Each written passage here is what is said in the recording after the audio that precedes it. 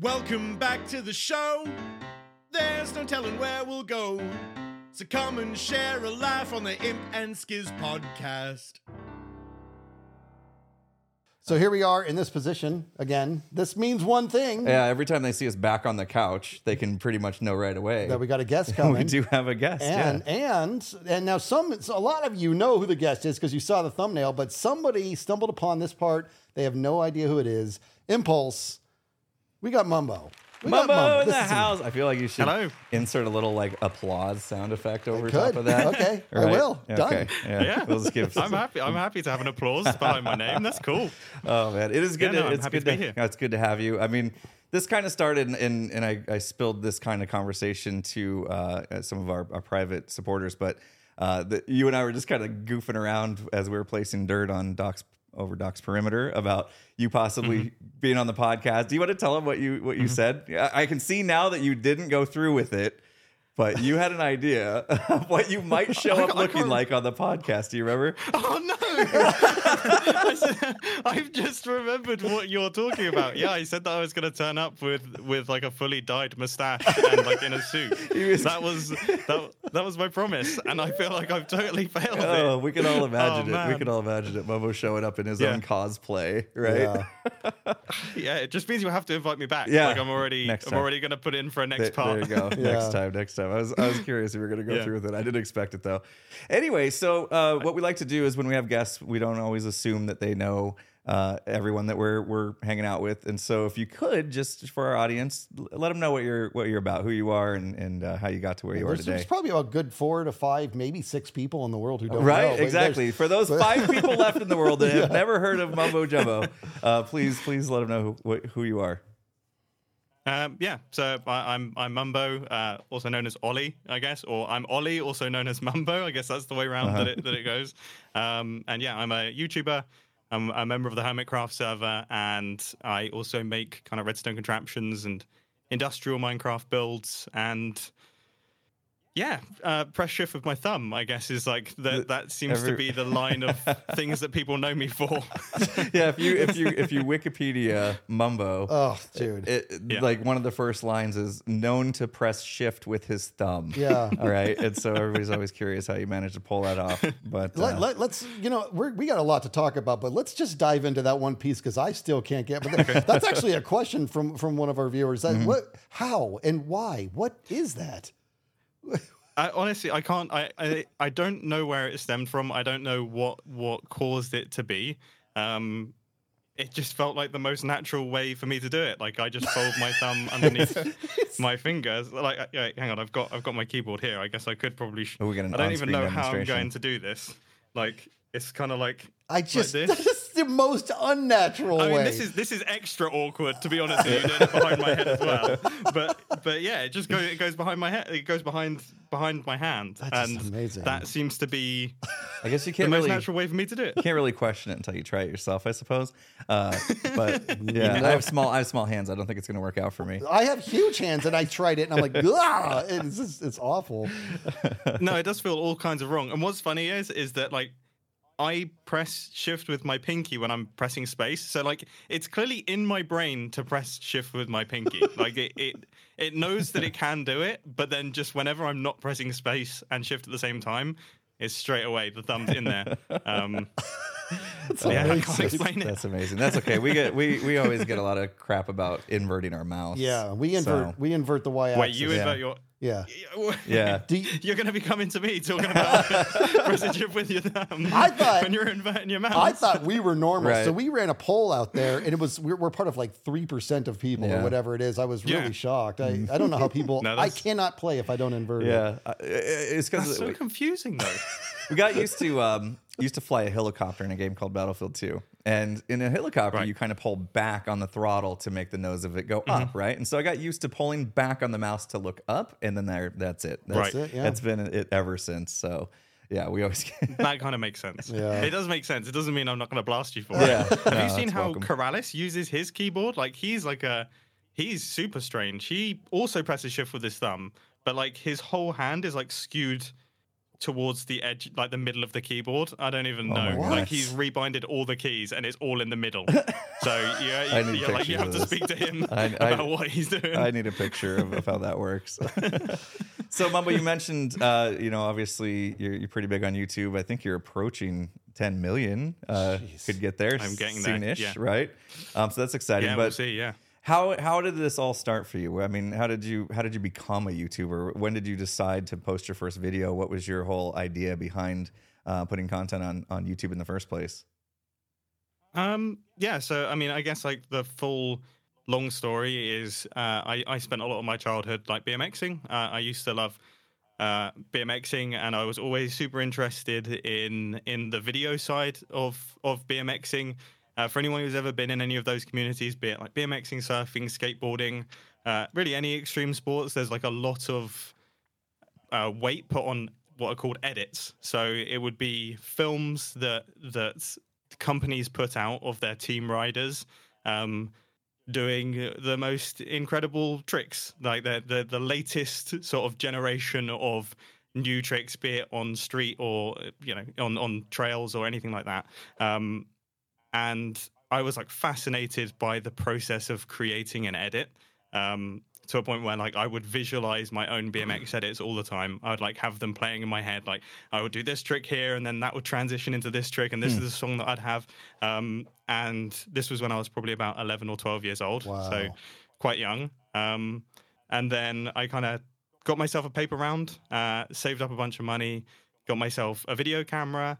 I saved up and bought myself a computer that I would be able to edit videos on, and basically made like 3 or 4 videos of my friends before I had grown too tall to really BMX at all. And I just completely like fell out of love with BMXing. Oh, no. So I was kind of like, I was a little bit lost. I wasn't really sure what I wanted to do, because for me, the creation of videos was so tied to BMXing that I almost completely fell out of love with the idea of making any videos. And then I actually just stumbled upon people making Call of Duty montages, believe it or not. And I thought, well, I'm not too tall to do that. So I just started making Call of Duty montages. Originally, it was clips that I had got myself. I was quite good at Call of Duty at the time. And then it went on to me making edits for other good players and like entering editing competitions and things like that. And then eventually I kind of got bored of playing Call of Duty, and there was this other game called Minecraft that had come along that seemed pretty interesting. And I don't know what happened in my sort of like 15 or 16-year-old, no, I would have been 15-year-old brain that thought that was like a normal transition to make. But I just went from making Call of Duty editing montages just to making Minecraft videos. Wow. And I just started making them.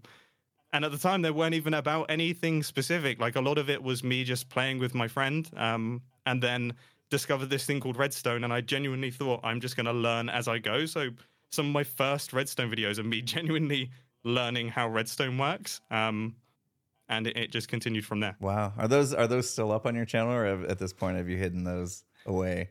I think some of them are unlisted. I had some slightly different choice of words back then about how I was doing my Redstone things. But yeah, I mean, there's definitely, I think I've left a few of them out, and I've referenced them in other videos. Okay. They are available to see online. But yeah, they're there.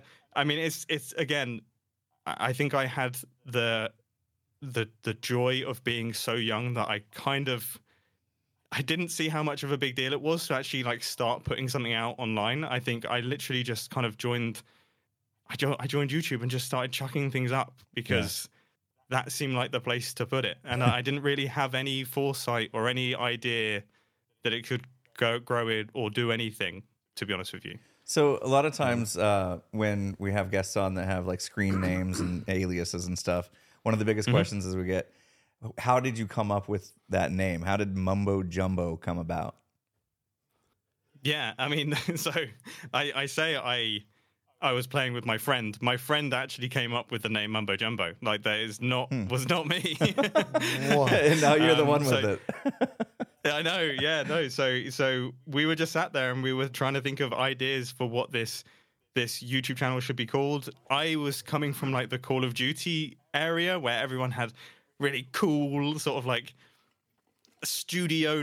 You'd always have like studios in your name, or you'd have something that made you seem like a really big deal. So I wanted to be called something like Crafted, like it's not Crafted Studios, but something along those lines, like something that sounded like really professional. And then my friend said, "Oh, you could just be called like Mumbo Jumbo." I kind of stopped in my tracks, and I was like, "That's actually got a good ring to it. Like that's such a good name." And we chose it there and then, and we went from there. That's a cool, and now it's like one of the biggest names that there is. That is too cool. I know. That is too cool. Yeah. So none of the other names would have been good. Yeah. None of them.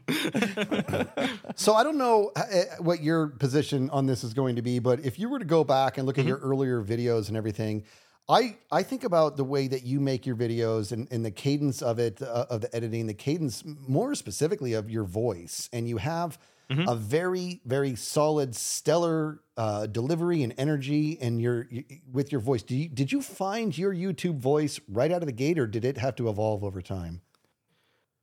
That's a really good question. I think it definitely, if you go back and look at my old videos, I think I went through phases of almost imitating people. So like some of my early videos, I was watching tons of Etho. So I kind of started the videos of like, "Hello, everybody, this is Mumbo." Yeah. You know, it was all very much in that cadence of Etho. And then I probably went through a few YouTubers before I went back to my own baseline. And I think that happens with any sort of art project. Whenever you take something up, you will first imitate, and you will find things that you like about what other people are doing. And sometimes you'll almost beeline too far that way, and you'll start actually imitating them too much. And then eventually you find your way back to your own personal baseline, and you'll keep little slices of what they have. And maybe there'll be like little bits of essence that you bring with you.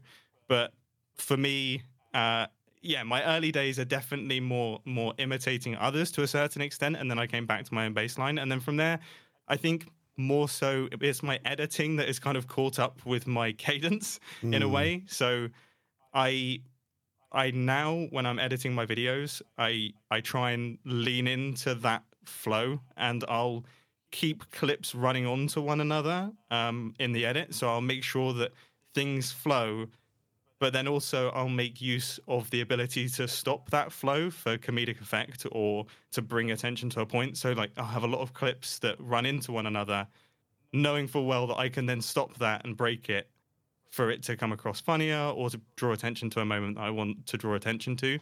And I think that's something that's really come in the past couple of years. And I think in the past year or so, it's also adding music into the mix as well that matches that moment. And I think all of those things have gradually come in over time.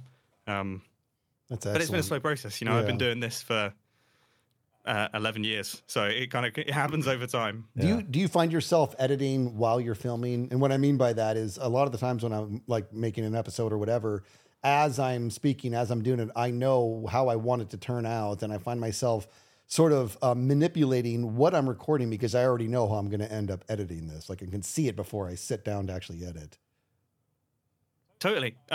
So I record in clips. I'm a bit of a strange person like that. I like to have it set up so that I know exactly what I have. So when I think of something to say, I naturally just go to hit F10, and that's my record button, and I'll immediately start talking, and then I'll cut. And then that also allows me to look back at the footage that I have quickly in my file folder and just hit the space bar to preview it, and then just press the up key to go through the clips to see if they are flowing in the right way. Not that I ever go back and remove any of the clips or change it. I just want to make sure that actually worked as a moment. Yeah. And so I almost literally edit as I go, in that I will remove clips and remove things that I don't think are interesting. And then when it comes to actually editing my videos, I'll just dump the 200 or so clips into the timeline and then just cut out all the dead space. And then that is my episode, basically. Outside of obviously recording with others, then it's longer. That has to be chopped down. Different for my own story. stuff. Yeah. Yeah, of course. I think the hardest That would be really difficult. Yeah. Recording in clips with other people. it's scripted basically at that point. I know for me, when I first started making YouTube videos, when I edited the way you were talking about, I never got a good feel for exactly how long it was until I threw everything in the timeline, and I'm like, oh, whoops, I recorded 45 minutes worth of footage here, and I really was aiming for 20 to 25. Is that something that you kind of saw too on your earlier stages of doing YouTube, or were you pretty much like aware of where you're at the entire time? I think so. The problem that I sometimes run into is that where I record in such short clips, I think sometimes I'll look in my folder and I'll be like, there's 200 clips in there, like this is fine, and then I'll drop it into the timeline and it'll be like 12 minutes. So that can sometimes throw me off almost in the opposite direction to what you were talking about.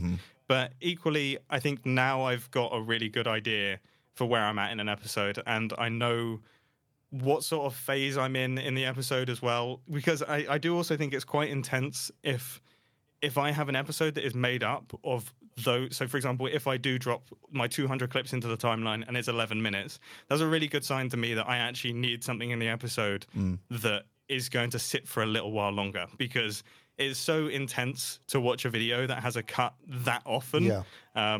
So you almost, I need something that will break up the flow a little bit, and it will bring the pace down potentially. So it's also a good way for me to see what the flow of an episode is going to be like, and it informs the way that I will record going forwards if I end up in a situation where I'm stuck at all. If that makes any sense whatsoever. Of course. No, I understand that feeling. Like sometimes it's exactly that. Film, and I'm like, okay, I'm good. Let me get going. I have 4 minutes.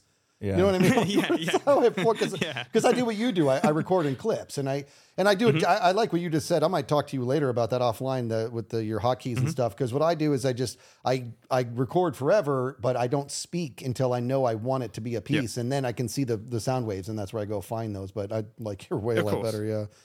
But so well, that makes sense. That makes sense. It's basically the same, I guess. Yeah. So yeah, I got a question here for you. I want to start diving into the fame of Mumbo, right? And we can go back and forth between Minecraft and all that, but this is a fun topic, and because we have to keep in mind my first exposure to you on a really elevated level was actually when I met you in 2016 at the Minecon house, and we had a lot of fun, and it was great getting to know you. I mean, I knew who you were before that, but that was my first time really getting to know you and getting to meet you, and I remember being pretty shocked at what a following you had. Literally wherever you went, there was a tail of hundreds of people following. It was a lot of fun to watch.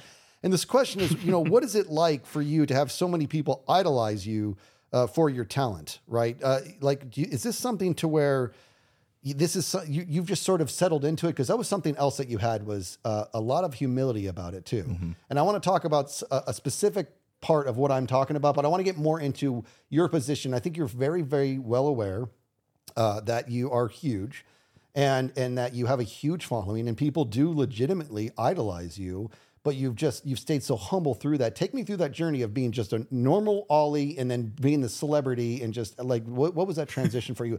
And if I may, and I just honestly at a pretty young age, and that's the story I'm going to get into in a second here, but tell me about your journey there.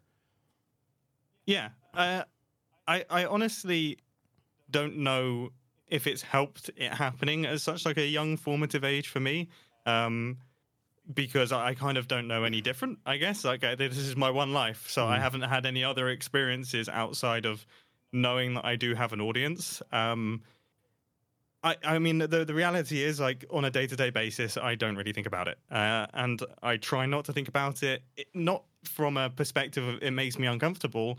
It's just if I go through life thinking of myself as this big person with tons of fans and people idolizing me, that just seems like a really uncomfortable and odd way to exist. So I just go through life as a regular person, and anyone that comes up to me who knows who I am, sure, there will be potentially some awkwardness to the interaction because you're very familiar with who I am and I am completely unfamiliar with who you are. But at the end of the day, I'm going to try and connect with you on like a human level, because that is that's what I am. Like, I'm just a person. I may have made a bunch of Minecraft videos that are popular, and I may have done some things that people have watched and potentially been inspired by, and maybe even made life-changing decisions based on, like, you know, going into engineering school because of watching my Redstone videos, or taking up filmmaking because they've seen my film stuff.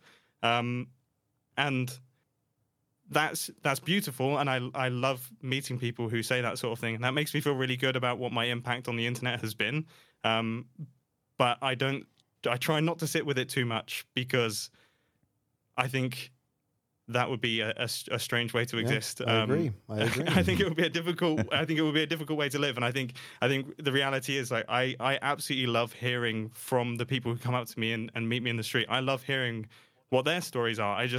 I find humans super interesting, and if I can connect with people in any way, like, that's meaningful to me. And I would say you probably got like a heightened version of that because we were at Minecon. It is not every day that I have hundreds of people that leave my door. It needs security guards and that whole bit. No, so here's this, and I'm excited to be able to, like, face to face right now. I mean, kind of face to face, but with good technology. Yeah. I'm excited to tell you the story I'm about to tell you, because I've said it before on stream. I don't even know. Maybe I've talked about it in a podcast. I don't know, but people often ask me about my experience at Minecon. 2016 Minecon. It was, we've talked about this a billion times, how much fun it was. And I like to tell the story about you because you were the most recognizable at inside the house. You were probably the most recognizable at the convention, possibly, right? And I tell this story because you did something that I found to be very, very impressive, and I'm very excited to tell you this right now, face to face. I love this. I've been wanting this moment since 2016. So you were a pretty young kid at the time, in my opinion. I'm an old guy, right? And at the time, I believe you were 20 or 21. I can't quite remember. I think I was 19. I might not have even been in my 20s, potentially. 2016. Oh, no, 20. I would have been 20. Yeah, so you were 20. I would have been 20. Yeah. So all of 20 years old. Yeah. All of 20 years old, and you carried yourself with the humility of somebody who's well into their 50s. And what I'm talking about is you had this line of people who wanted your autograph. Now let's talk about what it was that you were doing autographs, Impulse. I was doing autographs, right? And, you had a line, I had a smaller line. And it was a lot of fun doing autographs.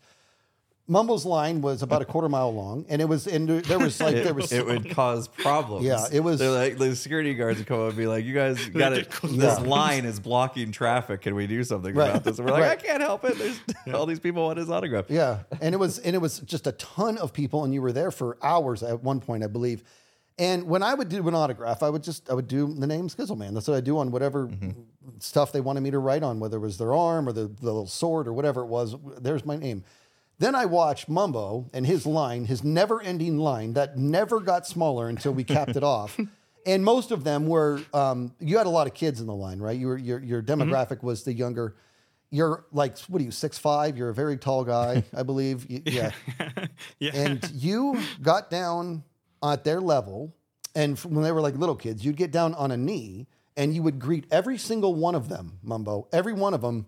You would learn their name, and you would incorporate their name in some sort of message in the autograph you were leaving them. And I remember being like, God, this is, I would not have the patience for that. Like, and I would be so afraid that I'd have to get the spelling of their name 50 times. I did. You did. I mean, I spelled my own name wrong.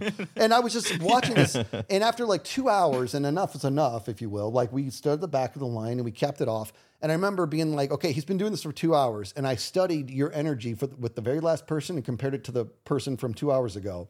And it was the same energy. It was nothing but top shelf, unbelievable energy. And I was like, yeah, this dude is different. He's very different. I'm so impressed with who you are. Not with Mumbo. In that moment, I was so impressed with the person that you are. And you were 20. Like you had no business having that kind of insight on what it is to be a human at 20. I can't even begin to articulate what an a-hole I was at 20. You know what I mean? So like to see this was just like, whoa, this dude is something special, man. It was cool.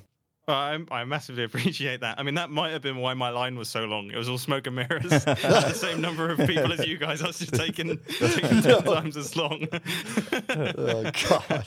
But no, I mean, look, I think there's something to connecting with people on a human level, like that's important, and also understanding that I don't want it to sound big-headed, but it's understanding that each and every person in that line, like I have a line of a lot of people, so I'm meeting a ton of people, and on the energy front, as much as it's a line, loads of people, and for me, those interactions are happening a lot. For each person in that queue, like they're going to remember my energy to them specifically. They're not going to remember the whole line. Mm-hmm. They're not going to remember what I was like with the person 4 people ahead of them or 100 people ahead of them.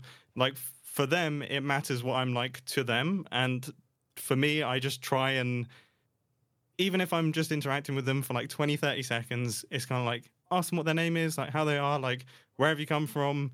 What are you interested in? Like outside of Minecraft, like is there common ground there? Like if there's not, that's cool. Like that's still super interesting what you're into, and just have a brief chat before moving on, because I understand as well with a line as long as the one that I had, like people have been waiting out in the California sun for a decent number of hours to meet me, and I felt it was, I owed them the time, which, yeah, I mean, if I wasn't like that, I guess they would have been waiting for less time, but it meant a lot to me that I would actually chat to them and just try and connect to them. Because, again, I think humans are super interesting. I love humans. I love knowing what people are up to and what makes them tick. And that was a great opportunity to just meet tons of people and chat to tons of people.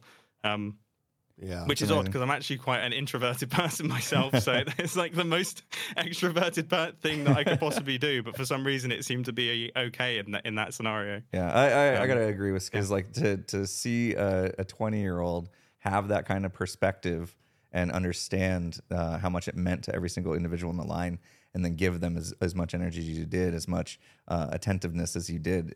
It was super impressive to see. So like I knew right away from that experience, like he's got a good head on his shoulders, which was obviously because you can see that with the success you've had as well. Now I want to get into something that's sometimes a difficult conversation for content creators to have with family members.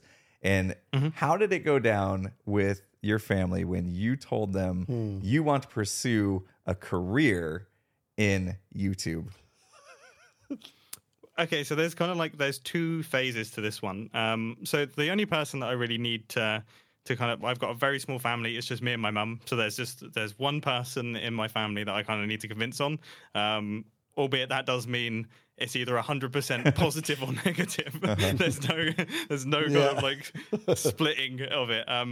But the cool thing about my mum is that she was working in newspapers at the time, and they had made the move online, and so she had like a good understanding of metrics. So I kind of told her when I had 30,000 subscribers about my YouTube channel. I'd managed to keep it completely secret up until that point, which is quite impressive given that I was living with my mum. But I would just record when she was out, and then I kind of told her about it. And at first, she didn't fully understand. She just didn't get it. She didn't understand people watching other people play video games. I'm sure we've all had this discussion. Oh, yeah.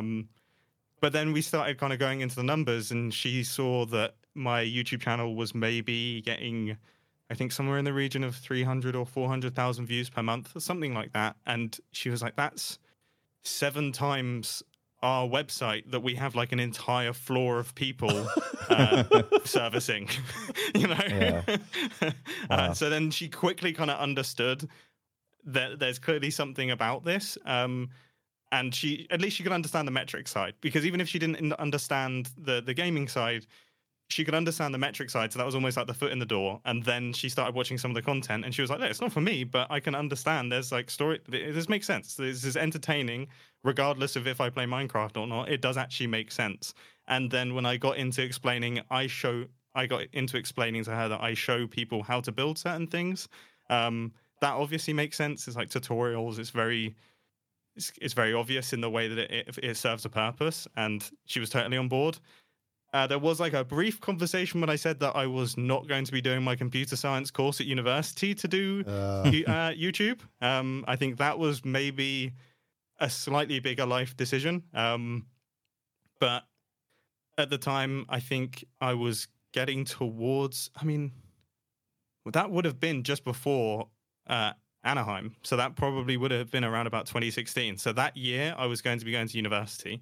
Wow. And I sent them an email like 4 days before just saying, hey, like, that spot isn't going to be taken. Like, I'm not going to do it because this YouTube thing is doing really well. And realistically, I'd left that decision way too late. I knew in my mind that I wasn't going to university, but I wanted to keep it open to me just in case. And then, I mean, as you saw at Anaheim, like all the signs were pointing in the direction that it was a good decision to go full time on YouTube. So I did. Just Wow. pulled the trigger. That's incredible. Yeah, it's not easy to make those decisions. I think you initially had at least taken a gap year, so you kind of experienced what it was like to be out of school and work full time on nothing but YouTube, right? So you kind of you had a good year of understanding what that felt like before you actually had to make the decision of whether or not you go back to college, right, or university. Yeah. Yeah. Wow. Yeah. You done your research. You know, yeah, exactly that. I'd stopped what's called sixth form college in the UK. I'd stopped that, and then had the full year of doing full time YouTube, and all the signs were pointing in the right direction that it was just a positive decision to make. So I'd commit fully. I actually kind of followed your lead on that. I saw that that's what you had done, and I thought I should try that myself. You know, working a full time job, it was getting to the point where I needed to decide: do I jump ship and quit this full-time comfortable, job that I know I could keep for years to come, or do I try to put all my eggs in the YouTube basket? And we were allowed to take what's called a sabbatical. So basically 2 months paid off of work. And a lot of people will use that time to like recharge their batteries, right? Like go on vacations and kind of do nothing and that kind of stuff, or take care of whatever stuff around the house. I decided to do nothing but work on YouTube as if it was my full-time job. Because I wanted to feel it. I wanted to know, like, is this something that if I did nothing but this, I can like be better at, make more content, and enjoy. And that was the important part. Like, am I going to enjoy doing this all day, every day, nothing but this? And after that 2 months, I knew my answer. Like I knew I did not want to go back to a cubicle in that job that I had before, and so I pulled the trigger. So. Yeah, I kind of like saw that work for you, and I was like, I'm going to get a little taste of that myself. And it worked out. Yeah, it's a good move. Is it? I mean, and it's done nothing but good things for you. So, just sometimes, if you can be offered that slight, it's like a little nudge. It's almost a taste. It can be so helpful in informing the decision. And that was super super important to me. Yeah, that's good. So here's a question. This is kind of a weird one, but my mic's falling. Did you have an aha moment with Minecraft? And I'm asking this because I know what mine was. So the first time I sat down to play Minecraft, I'll be honest with you, I was like, what is this crap game I'm looking at? And I just started to play, and then it started to become more interesting. But my aha moment was quite literally not Redstone. It was Redstone, but it wasn't the fact that Redstone existed. It was when I saw that powered Redstone could turn off pre-powered Redstone. And that's when I was like, oh, this is computer language. People are going to make computers in this game. That's when I was like, this game is way. Did you have yourself a moment where you're like, well, this game's got some serious legs? Yeah, I mean, I feel like I can't not make a joke about my aha moment being with Martin and Impulse. I feel like that's a joke I can't, very good. go past. Yeah, I guess I set that up. But outside of the many aha moments that I've had in my time, I would say, I mean, it was with Redstone. I think it's almost captured in 4K on my channel to a certain extent. You can see in the early videos where I have no idea how Redstone works, but I'm immediately going into making Redstone tutorials with the sort of confidence that only a 16-year-old could have. So I immediately was learning as I go, and then telling people what I had learned, which is kind of strange, but that was a big moment for me where I realized there's more to this game than maybe originally met the eye for me. I originally saw it as almost the way that the Yogscast play the game. Don't get me wrong, they dabbled in Redstone and stuff like that, but a lot of theirs was almost more adventure-y and like, let's build a house, let's go on an adventure. Whereas for me, discovering that there was like a technical side to it was a big eye opener to me, and the idea that I could then use problem solving skills and almost like solving puzzles. Yeah, that got me super excited, and that was really my aha moment where I realized this is what I want to make videos on. Yeah, it's crazy. It just kind of it's crazy how Minecraft really is for everybody. That's what whenever I try to explain Minecraft to people who don't know what it is or they've seen it in passing, they ask me, well, what is this game? And I tell them, I'm like, well, I don't want to sound too biased, but it's the greatest game that's ever been made. But I expand on that because I'm like, because it's for everybody. Mm-hmm. You have the adventurers. They just want to go out and explore the lands and they want to get down to the caves and they want to find, they want to go mining. You have the painters who want to create this amazing art. You have the tech people who want to do the machines, and you have I'm a experienced person. I like to create experiences in the game, and stuff like that. So it's like, it's the most incredible game that's ever existed. There's no mystery as to why it's been so huge for so long, and hopefully stays that way. Yeah, it's like a platform for creativity. Yeah. It is what you make of it, and it is just creativity without any need for monetary resources. Like the game costs a certain amount, and then from there you don't have to put any more money in. It is a completely free platform for whatever creative expression that you want to have and create. Speaking of being creative, I've always kind of been in awe about how what seems like a fountain of unique ideas come out of the things that hit your channel. How do you come up with so many ideas, especially after what you said, 11 years of doing this? It still just baffles me when I see you post something on your channel that I'm like, how did he think of making a moving tank in Minecraft? You know what I mean? Like, you just have like idea after idea after idea. Is that easy for you? Do these ideas just come to you naturally, or do you like really have to sit down and try to come up with things?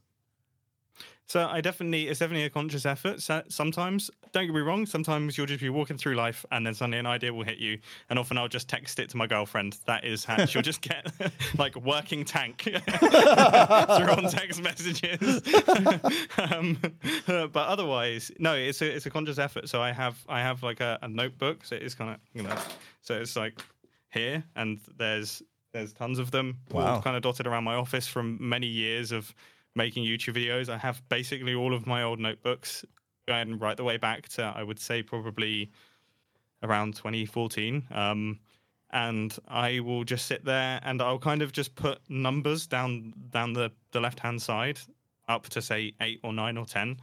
And then I will almost sit there in like a semi-meditative state. It probably looks very strange from another person's perspective, but I'll sit there and I'll kind of close my eyes and I'll envision myself traveling through a Minecraft world, and then I'll be drawn to certain things. So be it, I don't know, like at the ocean, and then I'll be like, okay, like what could I do with ocean? And then in my mind, I'll go down into the ocean, and it's like, maybe I could, make an underwater vault, or maybe I could make a submarine, or maybe I could make an underwater vault with a submarine inside it. The submarine comes out of the vault. That seems interesting. Maybe if there was some security involved, then there could be like security above ground, then there could be like an airlock, and you'd have to solve some combinations, then swim down, go through the airlock, and then a submarine will come out.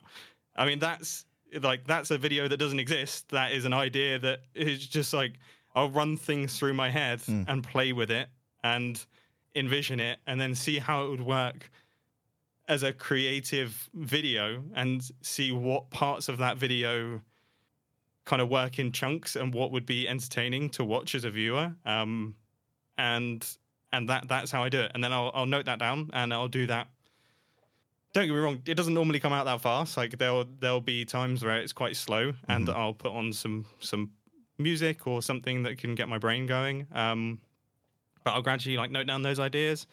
Normally I'll cross out 5 of them, leave 3 of them. Those 3 ideas will probably sit there for like 2 or 3 weeks, and then I will have had other ideas in the notebook that I'll work on, then I'll come back to them, and then eventually they'll get made. So you kind of let them stew for a while, just in case it was one of those things. Is like, oh, it sounded good at the time, and then you start to get into it, and you find out it's not. I mean, have you had that? Have you had that where you like started getting into these projects? You're like halfway into it. Maybe you've sunk in a bunch of time into it, and then realized this is just not going to work as a video. Yeah. I've had things that they're just not entertaining. Maybe the end product is just disappointing. Maybe it doesn't actually work. It's not physically possible. I've overlooked some game mechanic in Minecraft that I hadn't thought of that is making it completely impossible, or just not possible for someone of my brain power. And yeah, so there's a lot of videos that don't end up getting to the cutting room, basically. Yeah. Journey back in your mind, if you can. Let's talk about 100 Doors. Those Okay. videos are just too much fun. They're too much fun to watch. And I'm thinking this cat literally took the idea of a door and just did it 100 different ways. And that video was so much fun. How did you make it so much fun? What inspired that? So that's that. I mean, I literally have. Hang on. I've got this book here, which is YouTube book number 1. Wow. Is the one that You're gonna have to auction that off someday. Yeah. Yeah, maybe. But yeah, I mean, so it's inspired by some of the stuff that Crafted Movie used to do, which is an old early Minecraft channel, which, funnily enough, weird small world moment that Grian used to work on. Oh, wow. Which is a really odd kind of coalition of worlds, I guess. And yeah, I was just sat there. Again, I was kind of running through things in my head, and I get inspired by certain things, and you'll see certain waves on my channel. Like right now, I'm in a wave of just really enjoying slime block flying machines, and I find them curious. So I'll naturally go towards that sort of content. And I think early Redstone definitely skewed towards doors, because they're one of the things that players are going to have to interact with at some point in the game. Yeah. So building an impressive door is something that someone has a frame of reference for.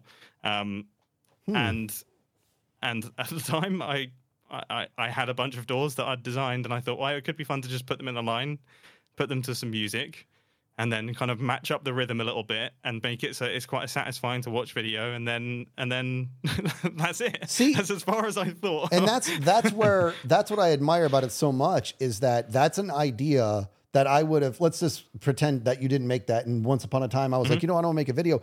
And if my brain was like, how about 100 doors in a row? My brain instantly would have been like, no, that's stupid. But you did it, and it's awesome. So I'd have been like, dang it, it's that it was kind of frustrating, because I'm like, I don't like the fact that I would have likely dismissed that way too fast, and it's a really good idea.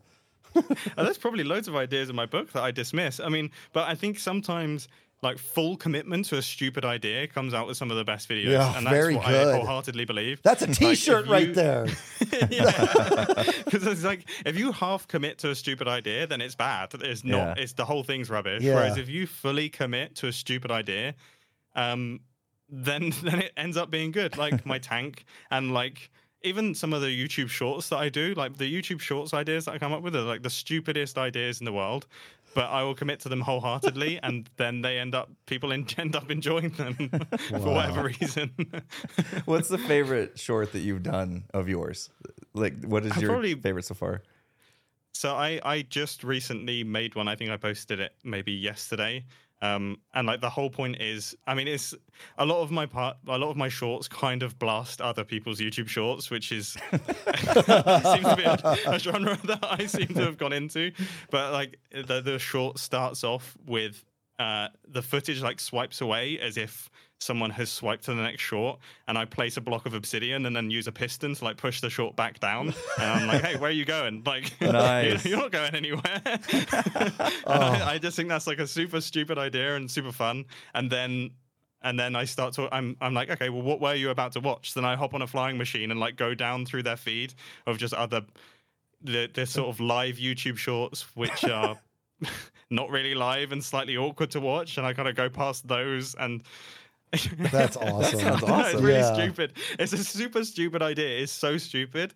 But I think given that I fully committed to it, and like the editing is actually quite good on it, and it all flows quite nicely, it ends up being enjoyable. It ends up being fun. Oh, I got to see that one. That sounds amazing. It's remarkable how critical editing is. Mm-hmm. It's like it's amazing how it's not just the last step in the process. It's maybe the most important step of the entire process. Yeah, how much do you put into not just editing, but like when you're designing an episode, let's say of Hermitcraft?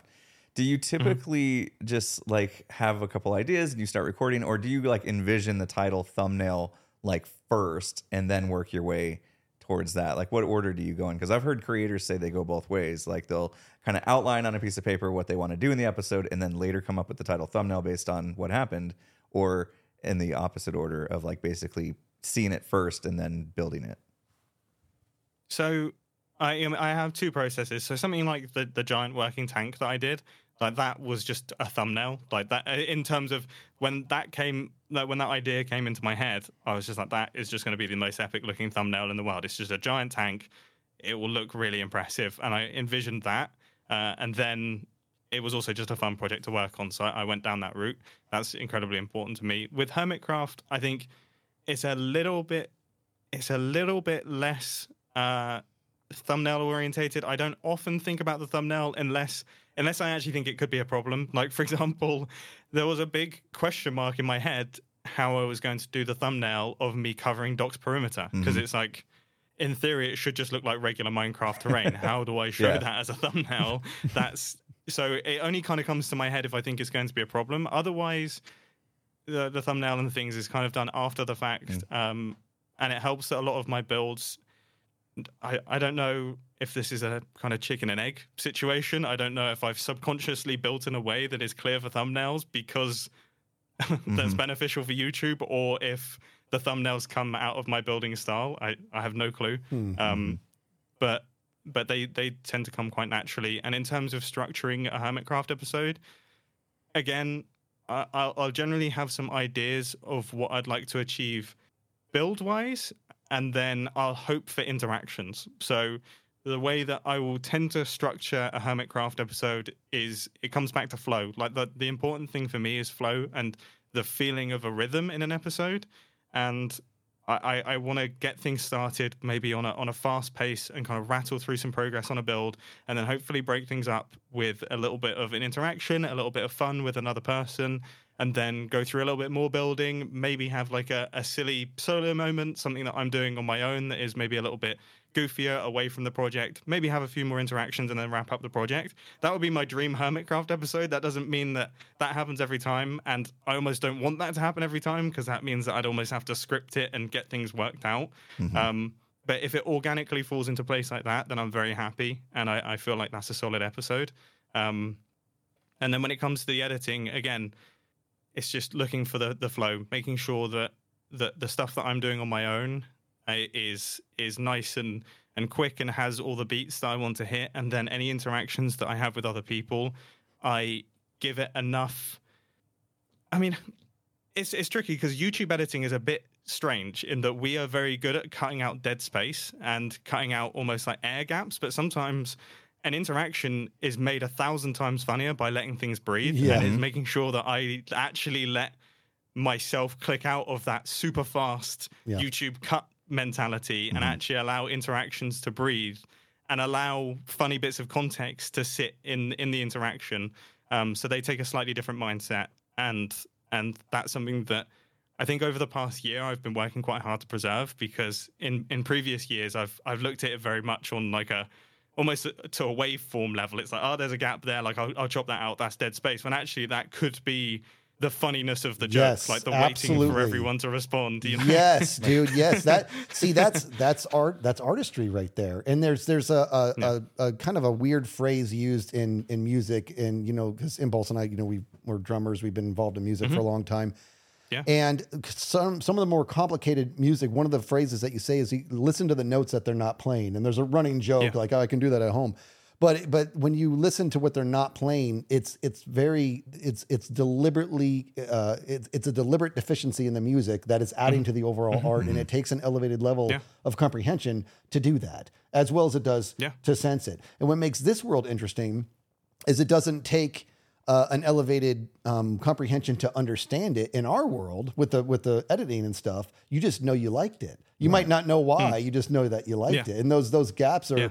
They're big. They can be deliberate, but it's got to be. It's painting. You're painting the whole time. I think a good way to know if a video is like edited well is if it's a 20-minute video and you put it on, and next thing you know it's over, and you're like, wait, that 20 minutes went by super fast. that's how you know that like that person captured the flow that Mum was talking about. Right? Absolutely. Yeah. Absolutely. It's all rhythm. It's all rhythm. It's all beats. It's all, you have to sometimes look at these things almost like as a musical thing. As good as a verse might be, if the entire song was just the verse, it's a bad song. Like it needs the verse, it needs the chorus, it needs whatever the break is called that I always forget the name of. I mean, I'm not musical at all, but the bridge, but it's the bridge. Yeah. Yeah. And you're right. Stuff. And it's because it's a journey. The whole thing's supposed to be a journey. Mm-hmm. And a journey's not a straight line. You know what I mean? A journey is quite literally, a journey even includes stops, entire stops, you know? And so, and that's what it is. This is interesting. All right. I got a question.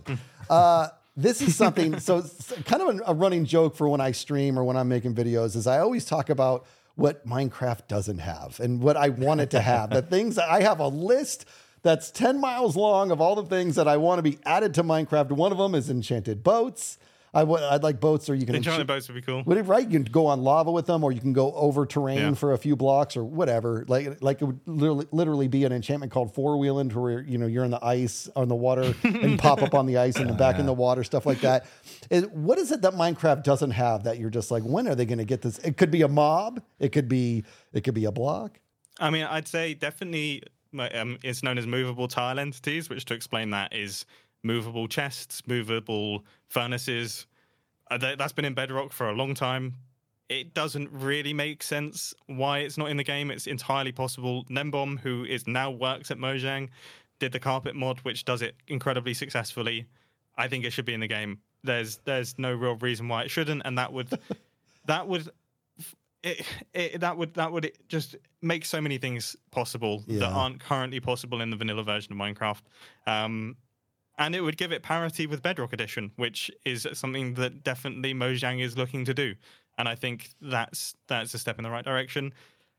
Other than that, I mean, that's like my main one. Yeah. I thought for sure you were going to say Bluestone. Yeah, Bluestone, the old April Fools. You want to tell the story about Bluestone? Still catches people out. I mean, I had like a running thing where I would just make up a feature for, again, this is a good example of coming up with a stupid idea and then committing to it wholeheartedly. Like, I would come up with I would just come up with a redstone feature, and on April Fool's Day, I would make a video that was surprisingly convincing that it existed in the game.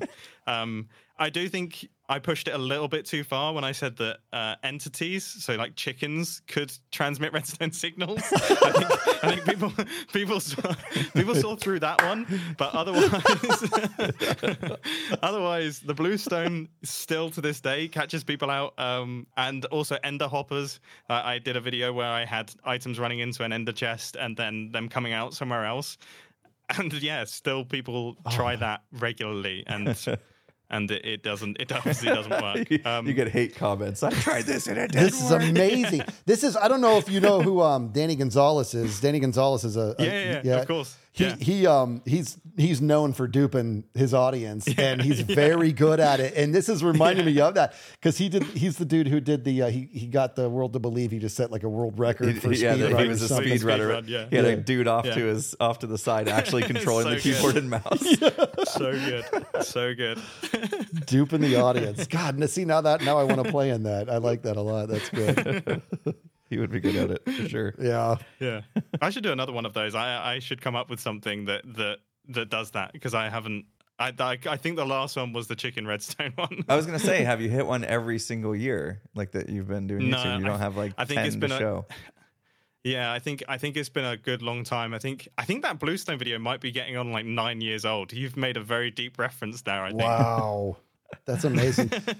I keep waiting for him to put it in the game for real. That's all. Yeah. Keep thinking about it. So do you play any games for fun? And what a weird question that is. But quite literally, I realize as soon as people move into this field, I just sort of surround. I love games. I do love games, but it's got to be business oriented for some reason. I don't know why. It's probably because I have no time. But do you do any other games, video games, or any other kind of games for fun? Yeah, so, I mean, it's funny because, as I said at the start, I wouldn't necessarily have called myself a gamer before. I got into making Minecraft videos from a wanting to create videos perspective, as opposed to enjoying Minecraft and then making videos. Albeit, I fell in love with the game, and that is what kept it going for that entire time. Obviously, I wouldn't have been able to keep going without that. For games like for video games, for me though, it's games like Skate. I still love the Skate franchise. So Skate 3 is still so much fun to me. And then I'll play board games with my friends quite a lot. So I'll play that sort of thing.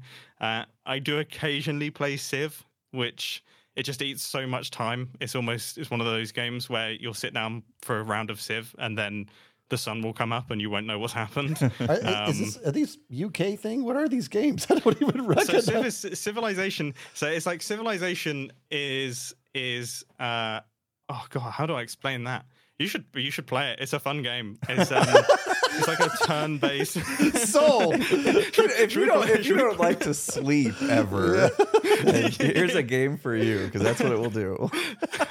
Well, no, Civ is like a world building. I don't know how to describe it. You start as like a tribe, and then the whole point is you're trying to get towards. You start as a tribe. You're often playing with friends, often in the same room. That's the thing that makes it the most fun. And then you'll have you guys and then the NPCs. You can choose to be friends with your friends or fight them, whatever you want. But you're basically building up your little empire to then create a civilization. And I can't even remember what the end goal is. I genuinely don't know. It's been a while since I've played it towards the end. That does sound like fun. That sounds like old school Warcraft, right? That sounds like old school Warcraft, where you literally would start with like a single builder or miner, and then you gotta create your huts. And the same time you're doing this, you have somebody else in the same land doing the same thing. And the premise there is to build up so huge that you can actually attack them. But that's Civ. Yeah, that's the same as Civ. And then Skate is a super interesting game because it came out, I don't know when. Skate 3 is the one that I probably play the most just because it's the most modern of the franchise. But Skate 1 came out, and the whole point of it was that it was a skateboarding game that was like truly designed by skateboarders. So obviously you had the Tony Hawks and everything like that, which are amazing games. But they relied on button combinations, whereas the Skate games, you had to basically flick the right joystick of your controller as you would the skateboard. So the whole point is that to do like a kickflip, you had to go down and then flick up slightly to the right, which is what you have to do with your foot on a skateboard, and then that will cause you to do the kickflip. So that is so satisfying playing that game and like linking a bunch of tricks together, because it feels like you're actually cool. living like a childhood dream of being a professional skateboarder. And there was like a inbuilt video editor in there, so you could make your own skate edit. So naturally, that was like huge for me back when I was a kid. Oh, wow. Yeah, well, and I still have a lot of nostalgia for that. I want to see, these are games I want to look into now. I really do. I really do, because I want to get back into just enjoying gaming again. So I'll tell you what. Yeah. So there's been a common theme that's been a part of all this, and that it's everything that we've been talking about. There's some sort of connection to editing. There's some sort of connection to this other whole side of Mumbo that really warrants a deep dive, which I'm very excited for. Yeah. And the reason everybody's going to be excited this, we want to talk about the cameras, we want to talk about the artistry of it. But let's wrap this one up, and then let's if you got time, we'd love for you to stick around, and I want to talk. Love it, because you got some goodies behind you. We haven't even talked about what's behind him and that whole other side of what he does. Yeah. So we'd love to get into your time with filmmaking and directing and photography, and you got other hobbies I'm sure you would love to talk about too. So I feel absolutely. like I'm happy to. If you got the time, let's split this one up, and we'll make everybody wait another week to find out more about the Ollie side of Mumbo. The Ollie side of Mumbo. Excellent. I love it. Oh, this was a pleasure. Well, thank you ever so much, guys, for this episode. This was so fun. This was my first ever podcast appearance. Oh, we are honored. Wow. We're absolutely honored to have you here. So thank you. Wow. Okay. Don't do any more. Don't do any. Just ours. Is it. Yeah. Wait, does that mean I'm not invited to part 2? Have you just uninvited? No, you stick around for part 2, but then that's it. Yeah, that's where we draw the line. All right. Well, thank you so much. We'll take a quick break, and for everybody else, tune in next week. You get the rest of this one. We'll see you in a bit. See you later.